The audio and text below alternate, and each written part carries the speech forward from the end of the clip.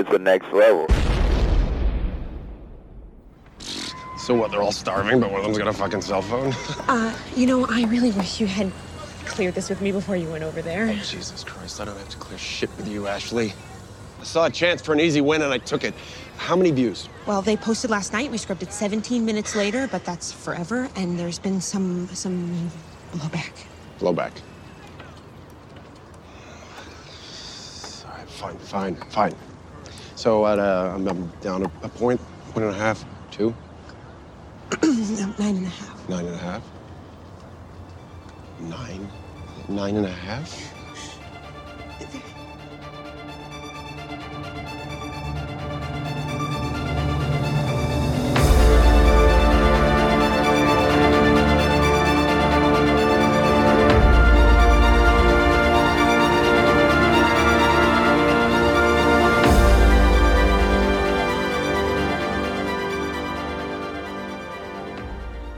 Welcome back to the show, panelists. I'm Mark. And I'm Steve.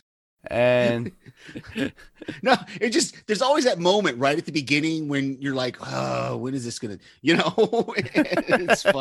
it's funny, but go ahead, give our spiel so everybody knows what we got going on. Sure. You want me to do it. Well, no.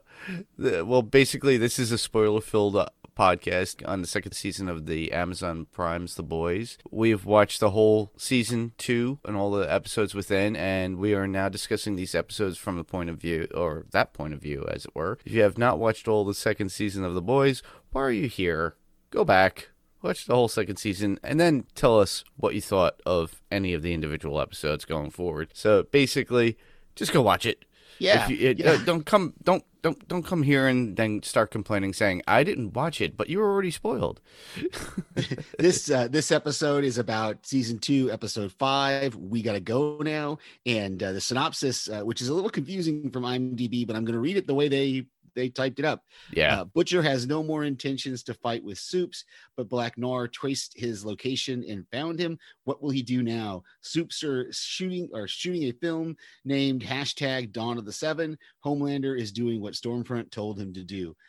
Kind of an interesting sort of synopsis. It's funny that this title, is it Emerson Lake and no, it's Emerson Lake and Palmer, not the We Gotta Go Now song. Yeah. Right. And I was just watching Jaws where they sing that, where, Dreyfus, Shaw sing that whole had a little drink. Yeah. So I thought that was kind of interesting that was coming up so prevalently here in the last few minutes. What are your general thoughts about this episode here? We got to go now, Mark. Well, honestly, it was a lot eye-opening all about Billy at certain points. And not just Billy, but also Homelander, Stormfront, and their relationship. And then, and everything else in between, the making of the movie about the Seven. That was pretty cool. So yeah, and I really enjoyed it and watched it a couple of times here for this watch, and I remember enjoying it the first time I watched it. There's a lot of little things in it that are really super cool, but there's a lot of big moments that we get that really move the story along, and so it's really interesting that this here in the middle of the season they gave us this episode that gives us a lot of information. There's a lot of subtle little things going on that you might not notice the first time around, so it's kind of nice watching it again. Yeah, and we should go on to our top 5s. Absolutely. Kind of man who calls out injustice when he sees it. Come on. Hey, dude, that's not cool. So I started last week. I think you should go this week. I believe so. I just want to talk a little bit about the scenes that they're filming these Dawn of the Seven movie. I loved seeing Greg Grunberg in this. It was so cool to see him. Of course, I've been a fan of his ever since Alias and everything else he's done from his brief cameo on Lost. I love the little comment about the Joss rewrite quote, because that's one of the things that Joss Whedon did a lot, like in the 90s. And I think he did a lot of rewrites of movies and stuff. So that was kind of cool. Homelander was kind of acting like the director there. I'm not sure if he was actually directing or if it was just maybe that scene with Maeve and the girl, because we don't see him subsequently in the other scenes when they're shooting. So it may have just been that particular one. He isn't even on set for the whole A-Train monologue. And I love that A-Train got to say the name of the movie within the movie. It's always kind of fun when you see that, you know. And then of course the whole Starlight and Stormfront thing, when they're talking, when their scene ends, to where you kind of get this idea that Starlight, and we talked about this, I think, before, she's kind of idolizing Stormfront a little bit, looking up to her as a mentor maybe, but that's definitely going to change as this episode, it changes dramatically. Oh yeah, that's a big, huge difference between this episode or past episodes and going forward too, because I think it was eye-opening for Annie to see what's going on with Stormfront too, especially how Stormfront treats her. And you know, you were just speaking about Homelander, so my number 5 would be Homelander in the beginning, you know, taking care of the quote-unquote supervillain in Africa. He kills that guy and makes fun of him before he actually kills him, and then causes another kid to die because of the laser from his eyes that went through the supervillain. Homelander is starting to basically slip, you know, with trying to keep his craziness away from the public now. And, you know, as a result, Ashley is getting even more stressed about dealing with him. And we see that a lot within this episode. Yeah, for sure. Homelander is definitely, that whole scene in that hallway there, that corridor or whatever, where he's just watching the video over and over again, and he can't handle what's happening. When he went to that rally that the congresswoman was doing, and the first time I watched this way back when, and he lasered the crowd, like, I was actually fooled. I thought, did he actually just do that? You know? But it's definitely one of those things that when you have an extreme narcissist with control issues and he suddenly starts to lose his grip, he's definitely going to spiral out. So yeah, and that's actually a cool thing that happens. So we get a closer look into his mind of what how he sees things too within that scene too, if you look about it. Exactly. So my number 4 is, I love kind of the way the editing is on this show. Sometimes it does a really good job. We have that whole scene with the Deep and his wife, and they're on the couch and they're talking to Katie Couric, and I think it's Katie Couric, and they, as the camera kind of pans away or kind of backs up, it smoothly edits right into the scene of them on the TV in that little restaurant or whatever, where Kimiko goes and attacks those guys. And so I thought that was really, really cool. That and that whole fight scene with her is just amazing. Everything she does. I think you got it in your notes about the face pulling off. Oh yeah. And she buries one of the guy's gun like through his eye. It was just gruesome. You know, Frenchie comes in, he sees the face on the floor, and so yeah, just crazy stuff. Exactly. And that would lead me to my number 4, which would be the filming scenes with the Seven movie itself. You know, the forced scene about Maeve being gay with the other actress there, that was a little bit, you know, pushing it, and you could see how Maeve was not really dealing with it very well, you know. And then Annie and Stormfront's little talk about Annie getting too close to her. You know, Stormfront gets that, like, hello, excuse me, you're in my area, you're getting a little bit too attachy. What's with the touchy-feely thing, you know? Yeah. And then Stormfront brings Annie's mother to the set, and using her to decry, I guess, to convince Annie to do what she wants. You know, uses Annie's mother to try to manipulate, you know, her, you know. I'm not sure if that was like a subtle kind of menacing kind of thing from her, or what that was all, because it really, and I kind of know what I said earlier about Starlight kind of looking up to Stormfront, but at the same time, we have this very sarcastic moment when the AD or whoever this guy is says, you know, oh, act like you actually like each other. And then Starlight kind of mockingly or sarcastically says, oh, we have to like each other, you know. And it was a little weird. I now that I go back, I kind of backtrack a little bit. It was kind of like it was pushed on them, but and her, maybe she had doubts at that point, but I think those doubts were kind of corrupted at that point when Stormfront brought, you know, Annie's mom right to Starlight's face, and then they get in this whole discussion about her personal life, and you could see that Annie was not having anything to do with it. Yeah, I think I had some of this in my notes as well, is just this whole thing of Stormfront kind of talking about personal stuff with Annie's mom and telling her, like, well, everybody else was doing it with the whole V thing, and her mom kind of trying to, I think it might be later in my notes or somewhere, but yeah, it was an interesting scene that was really kind of different. So yeah, which that leads right into my number 3, which is Aya Cash. as Stormfront. She's doing really great. And like I said before, her subtle kind of way of playing menace is just amazing. Cause like you just said, she brings Annie's mom to the set. Then she has that discussion with A-Train where A-Train, it's A-Train. You can really see that his character is starting to see and starting to kind of figure her out, because she makes some comments that he can definitely tell are racist comments, and so as soon as, and he realizes that. And so I think we're going to see his arc through the season kind of progress as he starts to figure out what's going on with Stormfront, what she's really about. But I really Aya Cash is, like I said, she's just doing really, really well at this part. And amazingly how she's hiding the fact that I'm sure she was aware of how old the character actually was during filming, or I would assume she was aware of it early on. They didn't just reveal that to her later, but yeah, she's doing a really good job.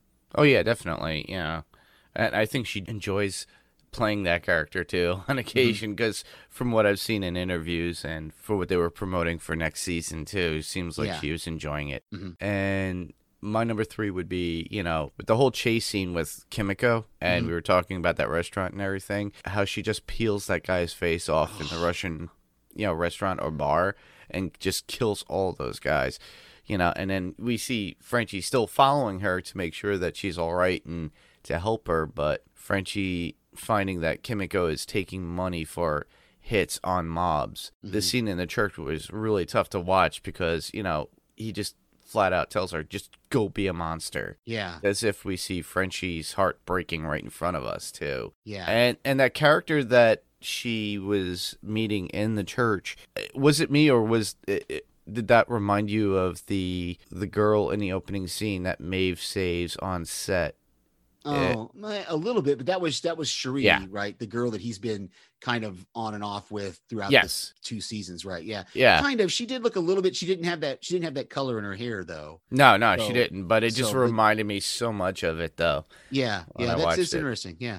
So my number 2 it's kind of a quick one, but it's just when Homelander does come to that rally where Congresswoman Newman is, and she's just staring at his head the whole time there. And now we know, because we know that she's the person who's doing the head popping. I saw a YouTube video that kind of really focused in on this, her staring at his head, that kind of maybe she has to have line of sight kind of thing. I'm not sure about that issue, but it was definitely, she was very much staring at him throughout that whole time as he walks out in the crowd, and then as he comes back up onto the stage, and you really wonder if she was just waiting for him to say the wrong thing, that just to pop his head. If she would have been able to, I don't know. I mean, we know that she can do it, but we haven't seen her kill a soup yet, so we don't know. Well, that would have been way too obvious in front of a big, huge crowd like sure, that. Yeah, I mean, it would have been. It's probably that one of those things. I really hate you. I want to really pop your head, and I know what you stand for, but I can't. Yeah, exactly.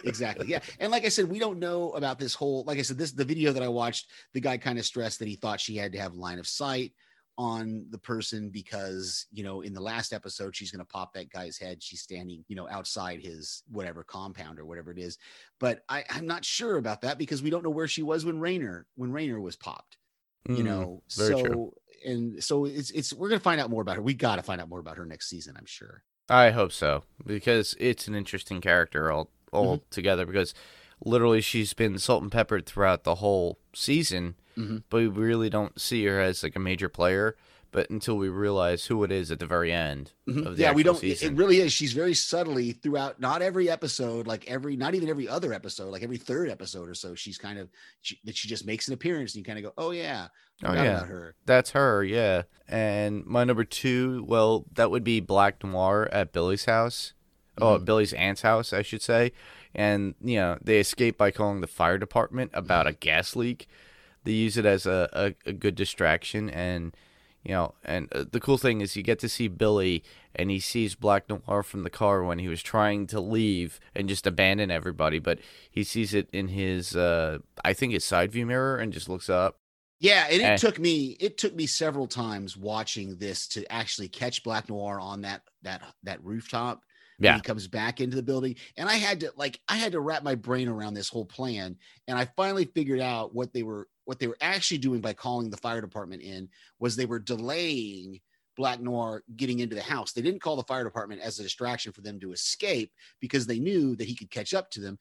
They called in the fire department to delay him long enough for them to set those booby traps around the house. Is what it took me. Like it took me every like 3 or 4 times of watching this episode to figure out that's what they were doing. Because I was like, why did they, if they were using the fire department as a distraction to escape, why didn't they escape? Why did they stay in the house? And then I figured out that, oh no, they were using it to delay him so that he wouldn't come into the house until they had time to set all these traps.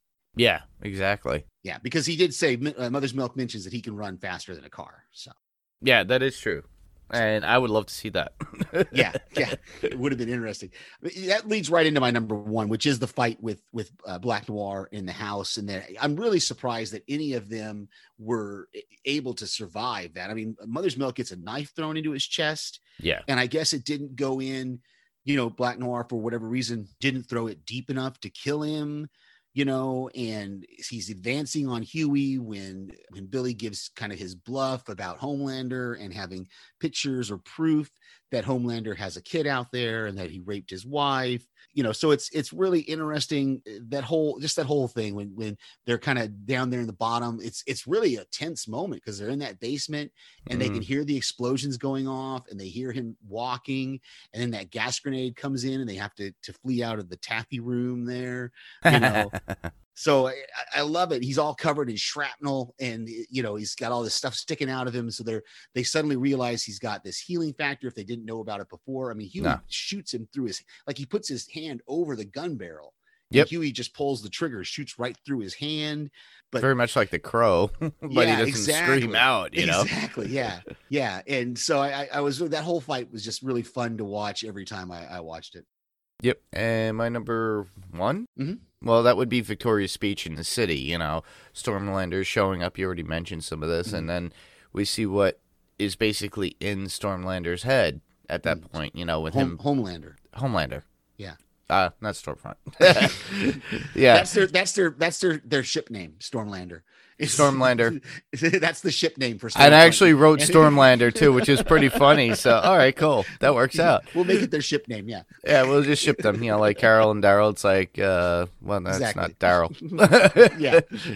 But, him blasting everyone with, his eyes. He just makes it worse with what he's saying, though. Not just what is in his head. He says sometimes these things just happen. He makes Ashley pull more hair out of her head with the stress that he's putting her through. So we start to see the more of Ashley just like getting crazed about how we'll say it's Stormlander is actually creating, Homelander is doing with people. Yeah. And that ending scene with Homelander and Stormfront, well, Stormlander at this point, yeah. And getting their super jollies off. Exactly. And that was a bit crazy, too, because she kept asking for, yes, it hurts. He's like, what? You want me to stop? She goes, no. I guess she actually gets to feel if it hurts a little bit, and she doesn't really feel much. Yeah, that's that whole S&M thing, I guess. I don't know. I'm not into that. I'm not into. I don't know, but no, that was really wacky, but we do find out later on, with their little relationship of who he is, of who Homelander is, who she is, and where this relationship is basically going and why she is there. So, this is like the beginning of what we're starting to see with those two. And that was what was pretty cool about this episode. Yeah, exactly. So we both got quite a few notes. I'm looking at mine, seeing what's the kind of the highlights that's interesting. Why don't you go ahead and go first and what you want to give? Well, in the very beginning of the episode, it's before the credits come down, Billy in the bar with the live hardcore rock music that's out there. He takes advantage of lashing out and beating up a concert goer and then gets beat up, which I guess he really needed, and Homelander and what did I write? But regardless, peas. He puts the frozen peas on his head. Where he's got the peas. I'm like, what? I was trying to figure that out too. What you wrote there? Yeah, it was the frozen peas, but we get to see all the marketing. All that stuff with the whole what was it? Starlight skin cream or something like that. So yeah, and also leads into the thought of what Judy, his aunt, states about the brother Lenny that Billy had, and how he used to take care of Lenny, and basically, I guess Lenny used to get beat up or abused in some way from people. Yeah, and we're gonna get more. We're gonna get more about him, I think, in the next couple of episodes when we meet Billy's parents and stuff. Yeah, and I think that had to be a result of what we learned about Billy from Judy, because it seemed like it brought him back to the way he felt too. But yeah, well, you had a couple others too, right? Yeah, I've got a few here. The flash drive that they have in the movie is shaped like the Vought V. I thought that was kind of cool. Oh, cool. And then, did we see the dog in season 1? I know they talked about the dog, and I know like the guys on TV Podcast Industries talked about the dog from the comic books, but I don't remember if we actually saw the dog in season 1 or not. Do you remember? I don't remember seeing a dog, no. Okay. I didn't think so. I think the guys on TV Podcast Industries talked about it so much that I was just aware of this dog, the Terror. And I think, so, but I thought that was interesting. Yep. And another point would be, or in my notes would be the moments with Billy and his aunt. Huey's compared to, I already stated it, to someone that Billy and his aunt know, or, Billy's brother being called Lenny. And, it goes into that whole information I just said before about Lenny, and the fact that, of all things, Huey just, it just reminded Judy about Lenny itself. Right. And she's comparing Huey to Lenny and making that comparison. So, yeah. Meanwhile, also, we got that whole canary in a coal mine. Yeah. And Mother's Milk brings that up too, especially when Huey got off the phone with Billy in the very beginning, just after the bar and everything. And, Mother's Milk was like, what did he say? I need to know word for word what he had said. So basically, Mother's Milk was feeling that, and that's why they were sent off in their journey to find Billy. Because he was that's concerned. why he knew where Billy was, because he knew that the dog toy, Huey heard the dog toy squeak, and so he knew he was going to his dog.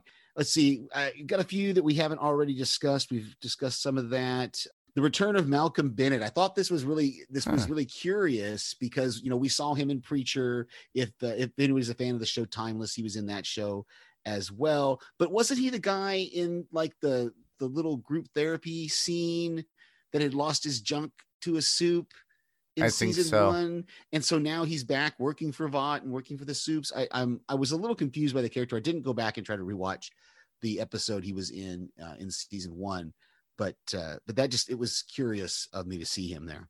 Yeah, it was pretty cool though that we finally, we did get to see him again. The next one would be the conversation with Terror the dog with Billy outside about it all being now about Metamucil and removing ticks as you get older. I guess that's because it's his view of looking at a kind of retirement. He was home. talking about getting out of stopping fighting soups, like we talked about in the synopsis. He was going to just try to disappear out of the picture, and he was like, so that was what retirement life for him was. Yeah, it's his view of what would be in being retired. Yep.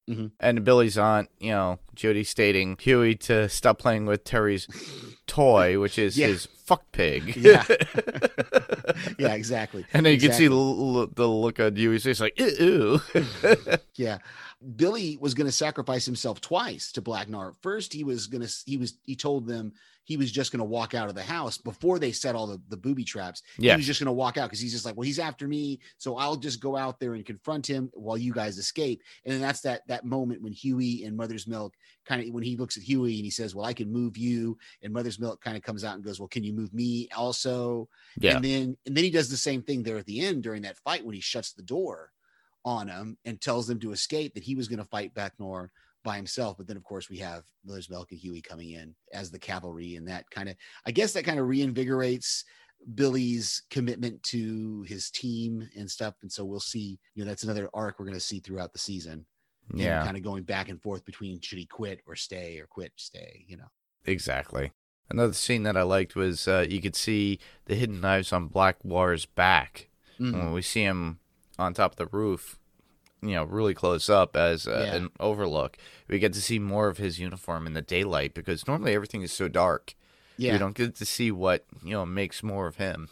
You know? Another one I've got that we haven't talked about is we get the reveal of Mr. Marathon. Ashley says that A-Train was in the 7 4 years longer than Mr. Marathon. So I'm guessing that was the speedster before him. Before him. Yeah. I thought that was interesting. And the last one I would have would be, the Deep's little commercial for the Church of the Collective. Mm-hmm. I was laughing so hard when he told the guy that is pushing on the girl to make out with him in the hallway, "Hey, dude, that's just not cool."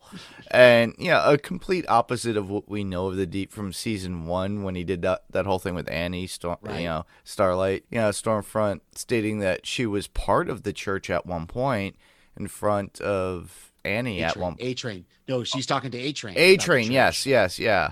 Yeah, she was talking, and then they just started letting just anyone in. That was an interesting view because was that a lie or is just that her observation? No, we talked about this. We just talked about this a few minutes ago.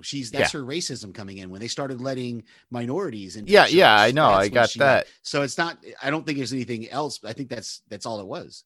Oh, I mean, okay. I'm not understanding because like I said, we just talked about this a few minutes ago. But yeah, that's what her whole thing was. It was when they started letting minorities into the church that it wasn't pure. That she makes that's how A-Train I think picks up on it because she said, well, it was no longer pure. Yeah, he's you could tell she's a exactly, work. Exactly.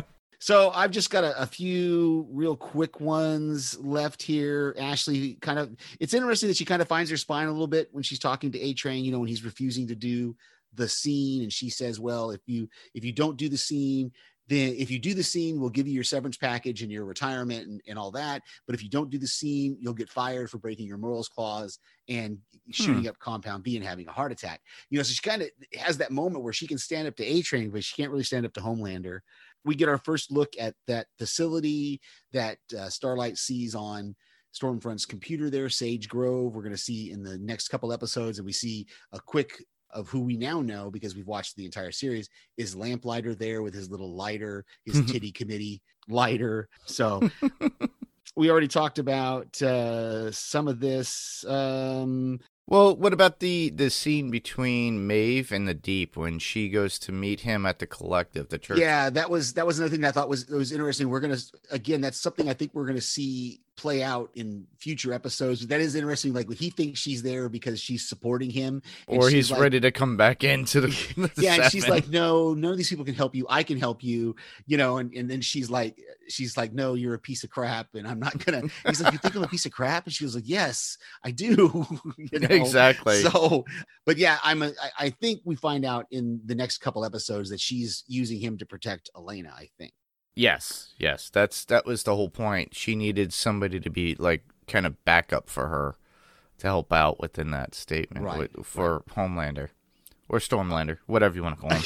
So we've got a couple. I only have a couple of quotes here, so I'll do my first one first, and then we'll go back and forth. I love when Homelander's watching the replay of the scene. He's like, "Girls, get it on," instead of "Girls, get it done." And Ashley tries to correct him, and I chuckled every time I heard that. He's like, "Girls, get it on."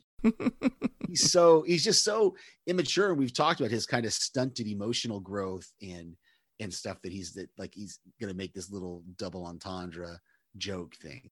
Yeah, he doesn't see it that way because he thinks he's more important. Reminds me of somebody that we know. But I think it's funny though. So my first quote would be Homelander saying, "So, they're all starving and someone has a cell phone." And that was after seeing the footage of him killing the supervillain, and I think it was Ethiopia. It was in Africa, probably. Yeah, I could be wrong. I don't think they said what country it was. Me neither. Yeah, but the fact that somebody had a cell phone camera, and then my only other one is at the end there when Billy is talking to Stan Edgar, and he says, "Roll the dice." I can't want to say that word. I reckon he'd be more popular than Megan. And I think he says Megan and Harry's little Sprague when he's talking about revealing Homelander's kid to the world. I just thought that was. Yeah. And next one I would have would be Billy saying, "You're always like my canary, I suppose," to Huey on the phone. And that's literally what arouses Mother's Milk at that point, because when Huey actually mentions it. Next one up would be, if they want a lesbian Ken doll, they can find someone else. And that was Elena when Maeve wants her to work on, with the promotion that they have set forth with that. That way she can try and protect her from Homelander. Yeah, it's interesting what they're showing, kind of that kind of, what's the word I'm searching for, that where people think one thing and it's the only way they think a thing is. They're the lesbian couple has to be like a standardized couple where there's one is clearly a cliched kind of cliche. look. That's thank you. That's the like a cliched thing that they're trying to. They're like, well, one of you's got to be masculine, one of you's got to be feminine. You can't both be feminine. Well, they mentioned Ellen and Portia de Rossi, so that's like, oh well, Ellen looks like a butch and a guy, and then Portia's so beautiful, and it's really not the case, honestly. Right. And then my last one would be Huey stating, "This is the taffy room?" And then Billy's aunt and Judy goes, "A more affordable alternative privatized care service." And then Billy goes, "Yeah, she's a dealer." Yeah, I thought that was interesting because Huey thinks she's this sweet, aunt type person, then finds out that she's got this basement, whatever it is, medical or drug lab or whatever she's cooking up down there. So no feedback this week? Nope, no feedback this week. But as far as comic news, well, obviously everybody else out there in the world is doing their own virtual cons. So if you're interested in that sort of thing, Wizard World has their own virtual cons that are going on weekend by weekend. So there's a bunch within November. I was just on one today for GalaxyCon, and they had some of the guys from the Clerks movie on. So I got to see Brian O'Halloran, who played Dante, and I think Jeff Anderson was on. He was doing privatized, but they had them all doing their own little panels, and they had their meet and greets and everything. So I recommend going out there and doing that if you can, because honestly, this is the time of the year where I generally go. This time of the year, usually I'm in Atlanta.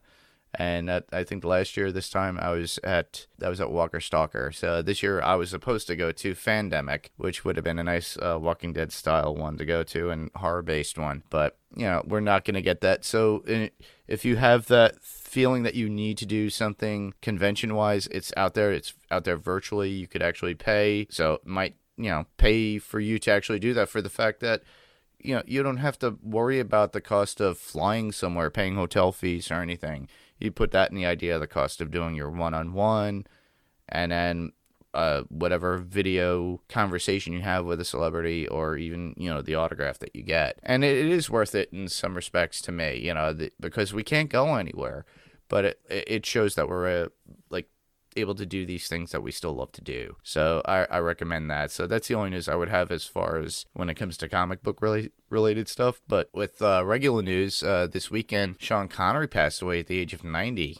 Yeah. Yeah, and I grew up on the Connery movies, all of them, all my life. And the last movie he was in was, of all things, a comic book based style movie, The League of Extraordinary Gentlemen, in 2003. And the reason why he stopped acting was literally about that movie, because they pushed that movie and it didn't really do well. And looking back, and I've watched that movie a few times, it wasn't that bad. It's just that critics had panned it, and a lot of people didn't like it, and over time it became almost like a cult classic for some people. Yeah, I don't remember it being horrible. It's been a while since I've watched it, but I do remember it did get there was something else he was supposed to be in that he canceled to do. Do you remember what that movie was? It was something that became huge, wasn't it?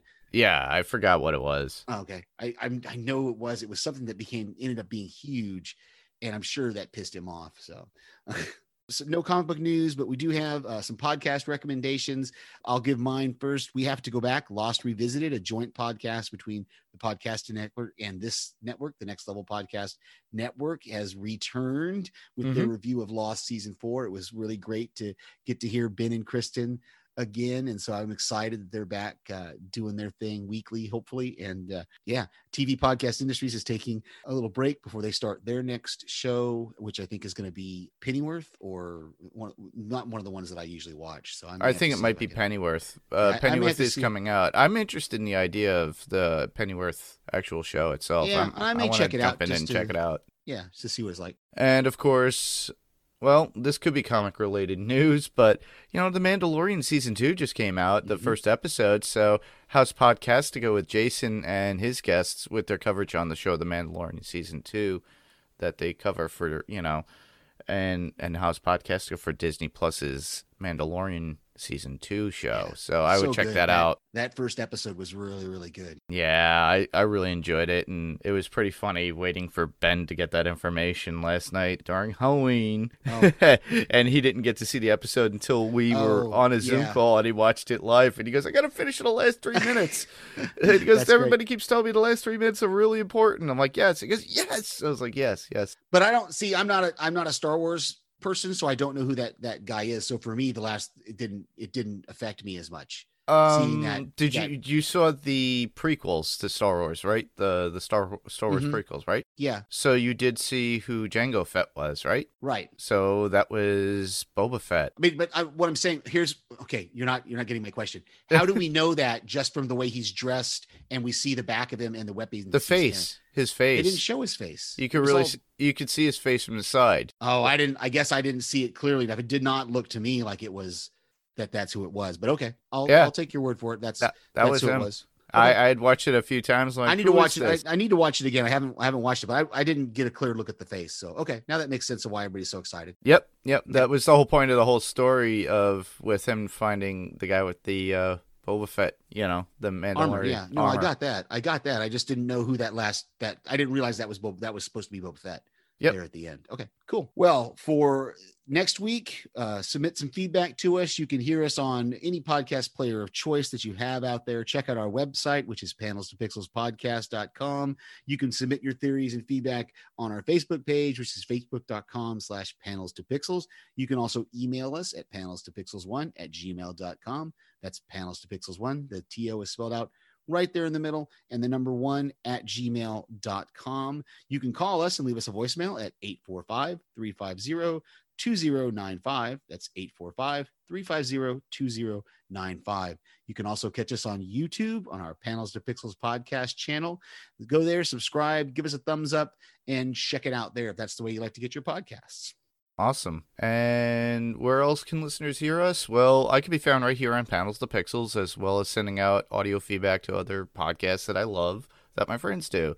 You could also hear me on my other podcast called Adrenaline Cinema Podcast on the Pyrocore Entertainment Network. And that podcast is basically about those action adventure movies, pure action movies, suspense films, and anything that gets your adrenaline going while watching the movies that we love. Panels to Pixels will remain on the Next Level Podcast Network, so stay tuned here and we will keep you up to date, or just check out Pyrocore Entertainment's website, which would be pyrocoreentertainment.com. Very cool. And you can hear me right here, of course, on Panels to Pixels, and I send voicemails to various other podcasts of shows that I watch or friends of mine that are podcasting, so you can often hear my voice there as well. Exactly. So right now we come to the end of our podcast, and I just want to thank everyone for listening. I'm Mark. And I'm Steve. And this was Panels to Pixels, and we'll see you on the next panel. Good night, everybody.